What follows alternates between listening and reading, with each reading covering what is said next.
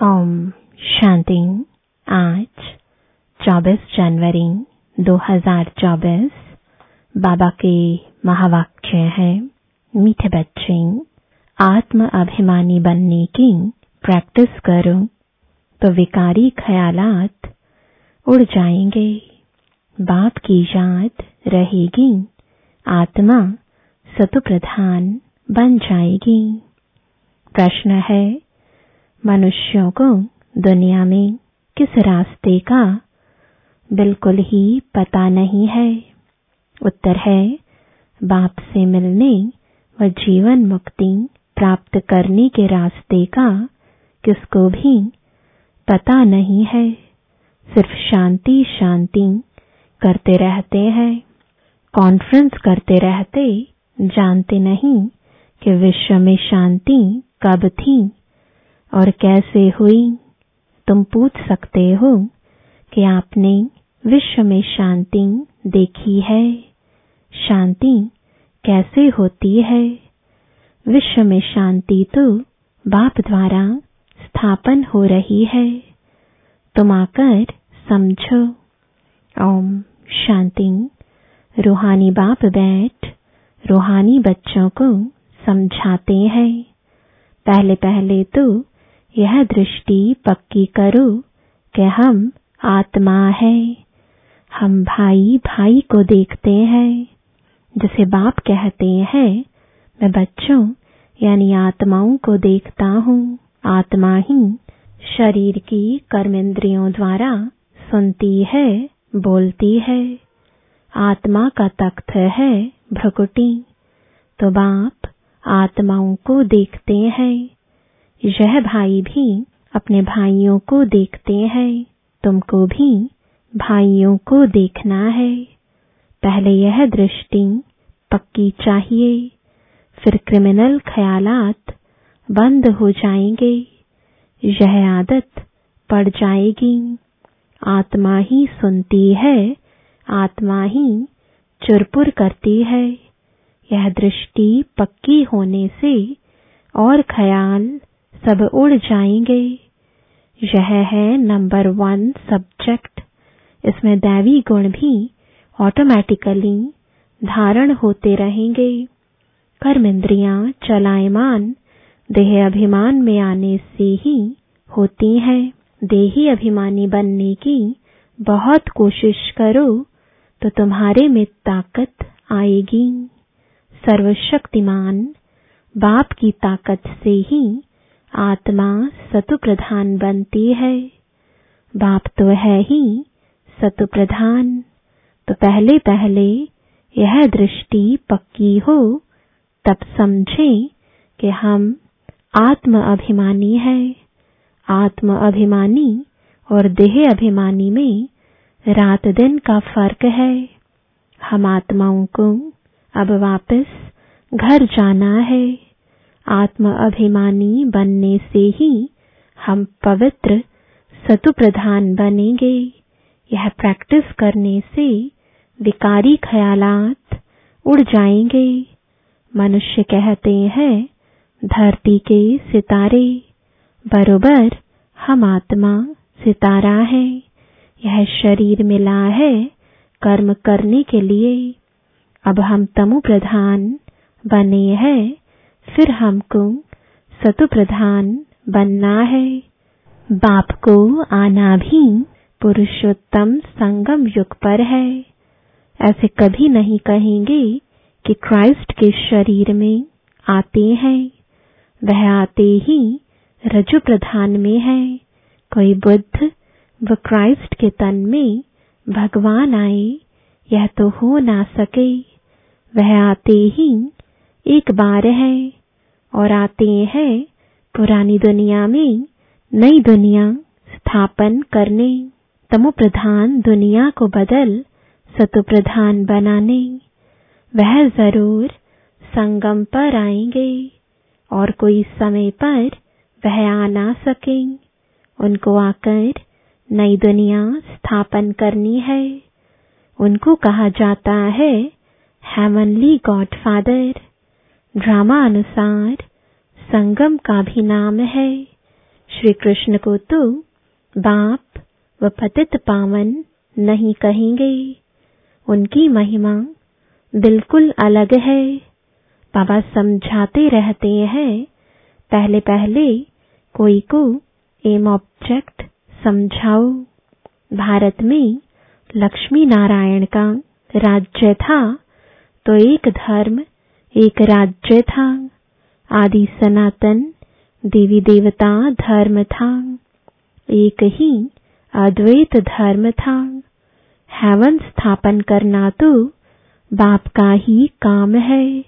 कैसे करते हैं वह भी क्लियर है। संगम पर ही बाप आकर समझाते हैं कि देह के सब धर्म छोड़ अपने को आत्मा समझो। लक्ष्मी नारायण के चित्र पर ही सारी समझानी देनी है। शिव बाबा का चित्र भी है। महिमा वाला चित्र बहुत अच्छा बना हुआ है। यह है ही नर से नारायण बनने की सत्य कथा। राधे कृष्ण की कथा नहीं कहते हैं, सत्य नारायण की कथा। तुमको नर से नारायण बनाते हैं। पहले तुम छोटा बच्चा होगा। छोटे बच्चे को नर नहीं कहा जाता है। नर नारायण, नारी लक्ष्मी कहा जाता है। तुम बच्चों को इस चित्र पर ही समझाना है। सन्यासी तुम आदि सनातन देवी देवता धर्म की स्थापना कर ना सके। शंकराचार्य तो आते ही हैं रजु प्रधान के समय, वह राज योग सिखा ना सके। बाप आते हैं संगम पर, कहते हैं बहुत जन्मों के अंत के भी अंत में मैं प्रवेश करता हूँ। ऊपर त्रिमूर्ति भी है। ब्रह्मा युग में बैठा है। शंकर की तो बात ही अलग है। बैल पर सवारी हो ना सके। बाप को तो यहाँ आकर समझाना है। विनाश भी यहाँ ही होता है। लोग कहते हैं विश्व में शांति हो, वह तो होने वाली है, तब बुद्धि में आता है। चित्रों पर तुम अच्छी तरह समझा सकते हो। जो शिव की व देवताओं की भक्ति करते हैं, उनको समझाना है, वह झट मानेंगे। बाकी नेचर व साइंस आदि को मानने वालों की बुद्धि में बैठेगा नहीं। दूसरे धर्म वालों की भी बुद्धि में नहीं आएगा। जो कन्वर्ट हुए होंगे वही निकल आएंगे। उनकी क्या फिक्रात करनी है। देवता धर्म वाले व बहुत भक्ति करने वाले अपने धर्म में बहुत पक्के होंगे। तो देवताओं के पुजारियों को समझाओ। बड़े आदमी कभी आएंगे नहीं। समझो बिरला है, इतने मंदिर बनाते हैं, उनके पास ज्ञान सुनने की फुर्सत ही कहाँ है। सारा दिन बुद्धि धंधे में ही लगी रहती है। पैसे बहुत मिलते हैं तो समझते हैं मंदिर बनाने से धन मिलता है। यह देवताओं की कृपा है। तुम्हारे पास कोई आए तो लक्ष्मी नारायण का चित्र उन्हें दिखाओ। बोलो तुम विश्व में शांति चाहते हो, तो विश्व में शांति का राज्य इस दुनिया में था। फलानी तारीख से फलानी तारीख तक सूर्यवंशी राजधानी में बहुत शांति थी। फिर 2 कला कम हो जाती है। इस चित्र पर ही सारा मदार है। अब तुम विश्व में शांति चाहते हो, कहाँ चलेंगे? घर को तो जानते ही नहीं है। हम आत्मा शांत स्वरूप है। मूल वतन में रहते हैं वही शांति धाम है। वह इस दुनिया में नहीं है। उनको कहा जाता है निराकारी दुनिया। बाकी विश्व इसको ही कहा जाता है। विश्व में शांति नई दुनिया में होगी। विश्व के मालिक यह बैठे हैं। गरीब इन बातों को अच्छी रीति समझते हैं। कोई कहते हैं यह रास्ता बहुत अच्छा है। हम रास्ता ढूंढते थे, रास्ते का मालूम ही नहीं तो ढूंढेंगे क्या। ऐसा कोई नहीं जिसको बाप और जीवन मुक्ति के रास्ते का पता हो। शांति शांति कहते रहते हैं, परंतु शांति कब थी, कैसे हुई, किसको भी पता नहीं है। कितनी कॉन्फ्रेंस आदि करते हैं, उनसे पूछना चाहिए तुमने कभी विश्व में शांति देखी है कि विश्व में शांति कैसे होती है। तुम प्रजा आपस में क्यों मूंझते हो, कॉन्फ्रेंस करते रहते हो, जवाब कहाँ से मिलता नहीं। विश्व में शांति तो अब बाप द्वारा स्थापन हो रही है। तुम कहते हो क्राइस्ट से 3000 वर्ष पहले हेवन था, तो वहां ही शांति थी। अगर वहां भी अशांति होती तो बाकी शांति कहाँ से मिलेगी। अच्छी तरह से समझाना है। इस समय तो तुमको इतना समय बात करने नहीं देते, क्योंकि अभी उनके सुनने का समय नहीं आया है। सुनने का भी सौभाग्य चाहिए। तुम पद्मा पदम भाग्यशाली बच्चे ही बाप से सुनने के हकदार बनते हो। बाप बगैर और कोई सुना ना सके। बाप तुम बच्चों को ही सुनाते हैं। यह है ही रावण राज्य, तो यहाँ शांति कैसे हो सकती। रावण राज्य में सब पतित है, पुकारते हैं कि हमको पावन बनाओ। पावन दुनिया तो इन लक्ष्मी नारायण की थी। राम राज्य और रावण राज्य में कितना फर्क है। सूर्यवंशी, चंद्रवंशी फिर होते हैं रावणवंशी। इस समय है कलयुग, रावण संप्रदाय। बड़े बड़े लोग भी एक दो को गुर्र गुर्र करते रहते हैं। बहुत अहंकार है कि मैं फलाना हूँ। तो इस लक्ष्मी नारायण के चित्र पर समझाना बहुत सहज है। बोलो, इनके राज्य में ही विश्व में शांति थी, कोई और धर्म नहीं था। विश्व में शांति सो तो यहाँ ही होती है। तो मुख्य यह चित्र है। बाकी ढेर चित्रों पर समझाने से मनुष्यों के ख्यालात और तरफ चले जाते हैं। जो समझा है वह भी भूल जाता है। तब कहा जाता है too many cooks spoil the broth.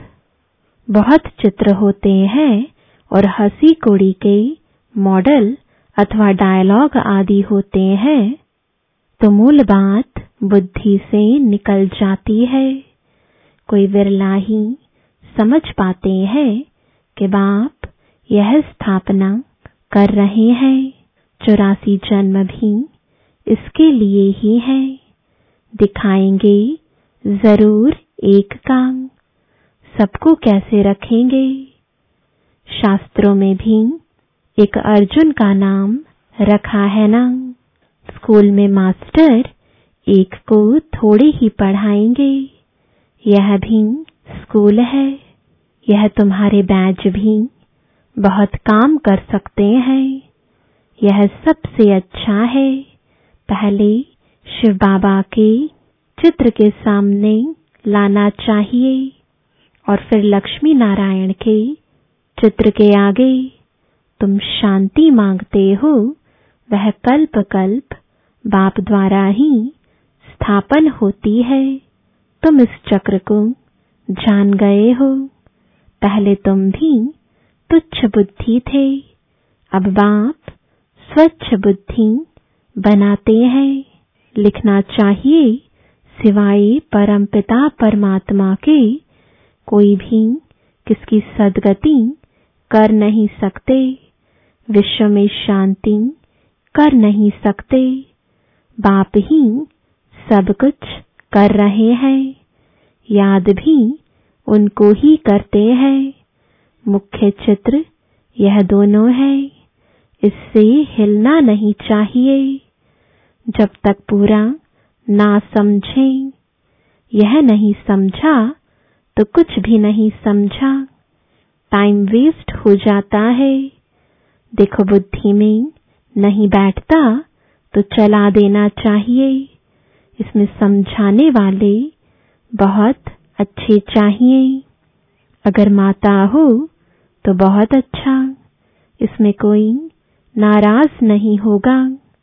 यह तो सब जानते हैं कि कौन कौन समझाने में तीखे हैं। मोहिनी है, मनोहर है, गीता है, बहुत अच्छे अच्छे बच्चे हैं।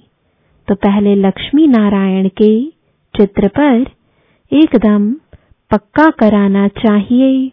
बोलो, इन बातों को अच्छी रीति समझो, तब शांति की दुनिया में जा सकेंगे। मुक्ति जीवन मुक्ति दोनों ही मिल जाएगी। मुक्ति में तो सब जाएंगे, फिर आएंगे नंबरवार पाठ बजाने। समझाना भी भव कैसे है। नंबर 1 यह चित्र है। विश्व में शांति के मालिक यही थे। यह बातें समझदार की बुद्धि में बैठती हैं।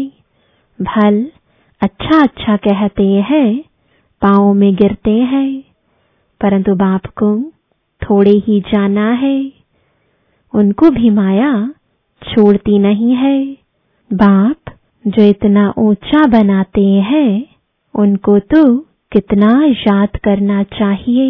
इसलिए बाप कहते हैं, मुझे याद करो तो तुम्हारे पाप कट जाएंगे, सतु प्रधान बन जाएंगे। यहाँ अंदर आने से खुशी में रोमांच खड़े हो जाने चाहिए। मैं यह बनता हूँ। मैं अंदर यानी हिस्ट्री हॉल में आता हूँ और इन लक्ष्मी नारायण को देखता हूँ। ब्रैकेट में सामने लक्ष्मी नारायण की क्रॉस लाइट रखी है। इन्हें देखकर बड़ा खुश होता हूँ। ओहो, बाबा हमको यह बनाते हैं। वाह बाबा वाह। लौकिक घर में किसका बाप बड़े मर्तबे पर होता है तो बच्चों को खुशी होती है, मेरा बाप वजीर है। तुमको कितनी खुशी होनी चाहिए कि बाप हमको यह बनाते हैं, परंतु माया भुला देती है, बड़ा सामना करती है। तुम बच्चों को बहुत खुशी रहनी चाहिए, दैवी गुण भी धारण करने चाहिए। आत्म अभिमानी भव। भाई भाई को देखो तो स्त्री को भी आत्मा के रूप में ही देखेंगे। क्रिमिनलाई होगी नहीं। मनसा तूफान तब आते हैं जब तुम भाई भाई की दृष्टि से नहीं देखते हो। इसमें बड़ी मेहनत है, प्रैक्टिस अच्छी चाहिए। आत्म अभिमानी बनना है। कर्मातीत अवस्था तो पिछाड़ी में ही होगी। सर्विस करने वाले बच्चे ही बाप के दिल पर चढ़ सकते हैं, भल देरी से आते हैं, वह भी गैलप कर सकते हैं, तीखे जा सकते हैं। तुम बच्चों ने पहले की हिस्ट्री तो सुनी है कि इन्होंने घर बार कैसे छोड़ा, रात रात में भागे, फिर इतने बच्चों को पाला।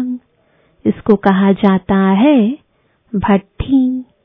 फिर भट्ठी से नंबरवार निकले। यह तो वंडर है जो बाबा तुमको वंडरफुल स्वर्ग का मालिक बनाते हैं। गॉड फादर तुमको पढ़ाते हैं। कितना साधारण है, कितना रोज रोज बच्चों को समझाते रहते हैं और बच्चों को कहते हैं नमस्ते। बच्चे, तुम मेरे से भी ऊंचे जाते हो। तुम ही कंगाल से डबल सिरताज विश्व के मालिक बनते हो। तो बाप बड़ी रुचि से आते हैं, अनगिनत बार आए होंगे। आज तुम मुझ राम से राज्य लेते हो, फिर रावण से तुम राज्य हराते हो। यह खेल है। अच्छा, मीठे मीठे लकी सितारों प्रति माता पिता बाप दादा का याद प्यार और गुड मॉर्निंग। रूहानी बाप की रूहानी बच्चों को नमस्ते। रूहानी बच्चों की रूहानी बाप दादा को गुड मॉर्निंग और नमस्ते। धारणा के लिए मुख्य सार है, पहला, आत्मा को सतप्रधान बनाने के लिए एक सर्वशक्तिमान बाप से ताकत लेनी है। देही अभिमानी बनने का पुरुषार्थ करो। हम आत्मा भाई भाई है, यह प्रैक्टिस निरंतर करते रहो। दूसरा, बाप और लक्ष्य यानी लक्ष्मी नारायण के चित्र पर हर एक को विस्तार से समझाओ। बाकी बातों में टाइम वेस्ट मत करो। वरदान है, धरनी, नफ्स और समय को देख सत्य ज्ञान को प्रत्यक्ष करने वाले नॉलेजफुल भव। बाप का यह नया ज्ञान सत्य ज्ञान है। इस नए ज्ञान से ही नई दुनिया स्थापन होती है। यह अथॉरिटी और नशा स्वरूप में इमर्ज हो। लेकिन इसका अर्थ यह नहीं कि आते ही किसी को नए ज्ञान की नई बातें सुनाकर मुझा दो। धरनी, नफ्स और समय सब देख करके ज्ञान देना, यह नॉलेजफुल की निशानी है। आत्मा की इच्छा देखो, नब्ज देखो, धरनी बनाओ, लेकिन अंदर सत्यता की, निर्भयता की शक्ति जरूर हो। तब सत्य ज्ञान को प्रत्यक्ष कर सकेंगे। स्लोगन है, मेरा कहना माना छोटी बात को बड़ी बनाना, तेरा कहना माना पहाड़ जैसी बात को रुई बना देना। अव्यक्ति साइलेंस द्वारा डबल लाइट फरिश्ता स्थिति का अनुभव करो। जिम्मेवारी को निभाना यह भी आवश्यक है, लेकिन जितनी बड़ी जिम्मेवारी उतना ही डबल लाइट। जिम्मेवारी निभाते हुए जिम्मेवारी के बोझ से न्यारे रहो। इसको कहते हैं बाप का प्यारा। घबराओ नहीं, क्या करूं, बहुत जिम्मेवारी है, यह करूं व नहीं, यह तो बड़ा मुश्किल है। यह महसूसता अर्थात बोझ है। डबल लाइट अर्थात इससे भी न्यारा। कोई भी जिम्मेवारी के कर्म की हलचल का बोझ ना हो। ओम शांति।